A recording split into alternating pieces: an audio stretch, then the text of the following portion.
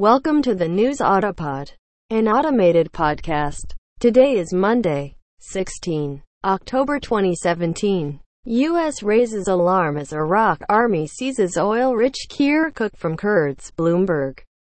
The latest. Trump takes another swipe at Hillary Clinton, Washington Post. Trump finally comments on soldier deaths in Niger. Falsely knocks Obama over his responses to dead soldiers, CNN. Trump promises to look into report on drug czar nominee Marino in wake of post. 60 Minutes. Probe. Washington Post. What Trump isn't tweeting about. CNN.